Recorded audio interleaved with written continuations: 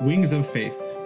I'm your host, Rabbi Yosef Tropper, and I invite you to join me as we go through powerful life lessons from Shar HaBitachon based on the shiurim of Rav Asher Zelig Rubenstein, Zecher Tzadik Livracha. Episode 36, Am I Disqualified from Bitachon? Shar Bitachon, Chapter 3. This essay explores an important topic that has been misunderstood by the novice reader.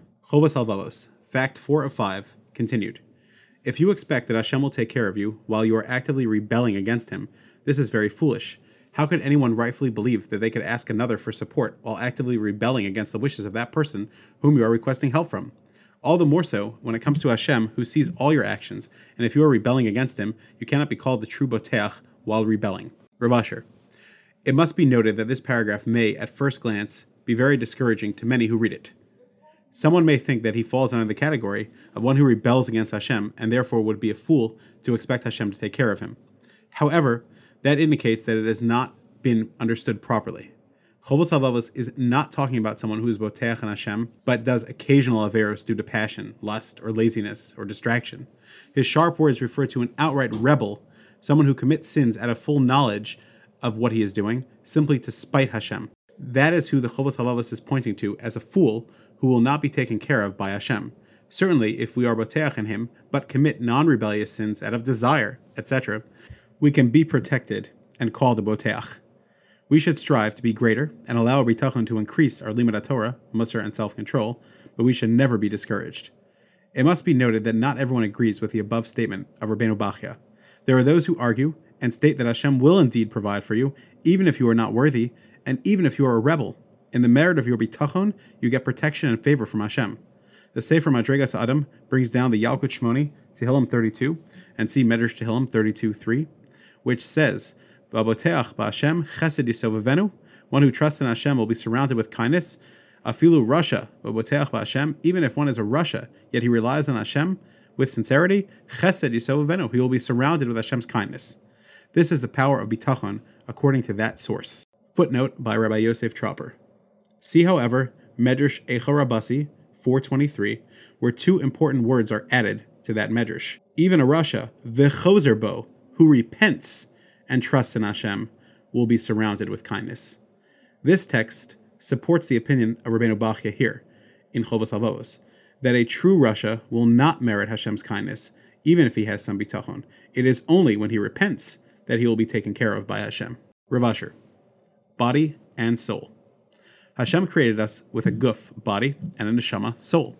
Our job is to nurture our soul and make it our priority while controlling our earthly desires. Man's body is like a horse, which needs to be muzzled and controlled. There was once a Baal Agala, a wagon driver, whose horse had a ravenous appetite. The man came crying to the Chafetz Chaim to get advice about this issue. "Rebbe, my life is a waste. I work hard to transport people, and all the money I make gets eaten by my horse, because she has an insatiable appetite and will not work without being fed lavishly. All my profits go to feed the horse. I bring home nothing." Chafetz Chaim gave a moan and said with a sigh, "You're not the only one.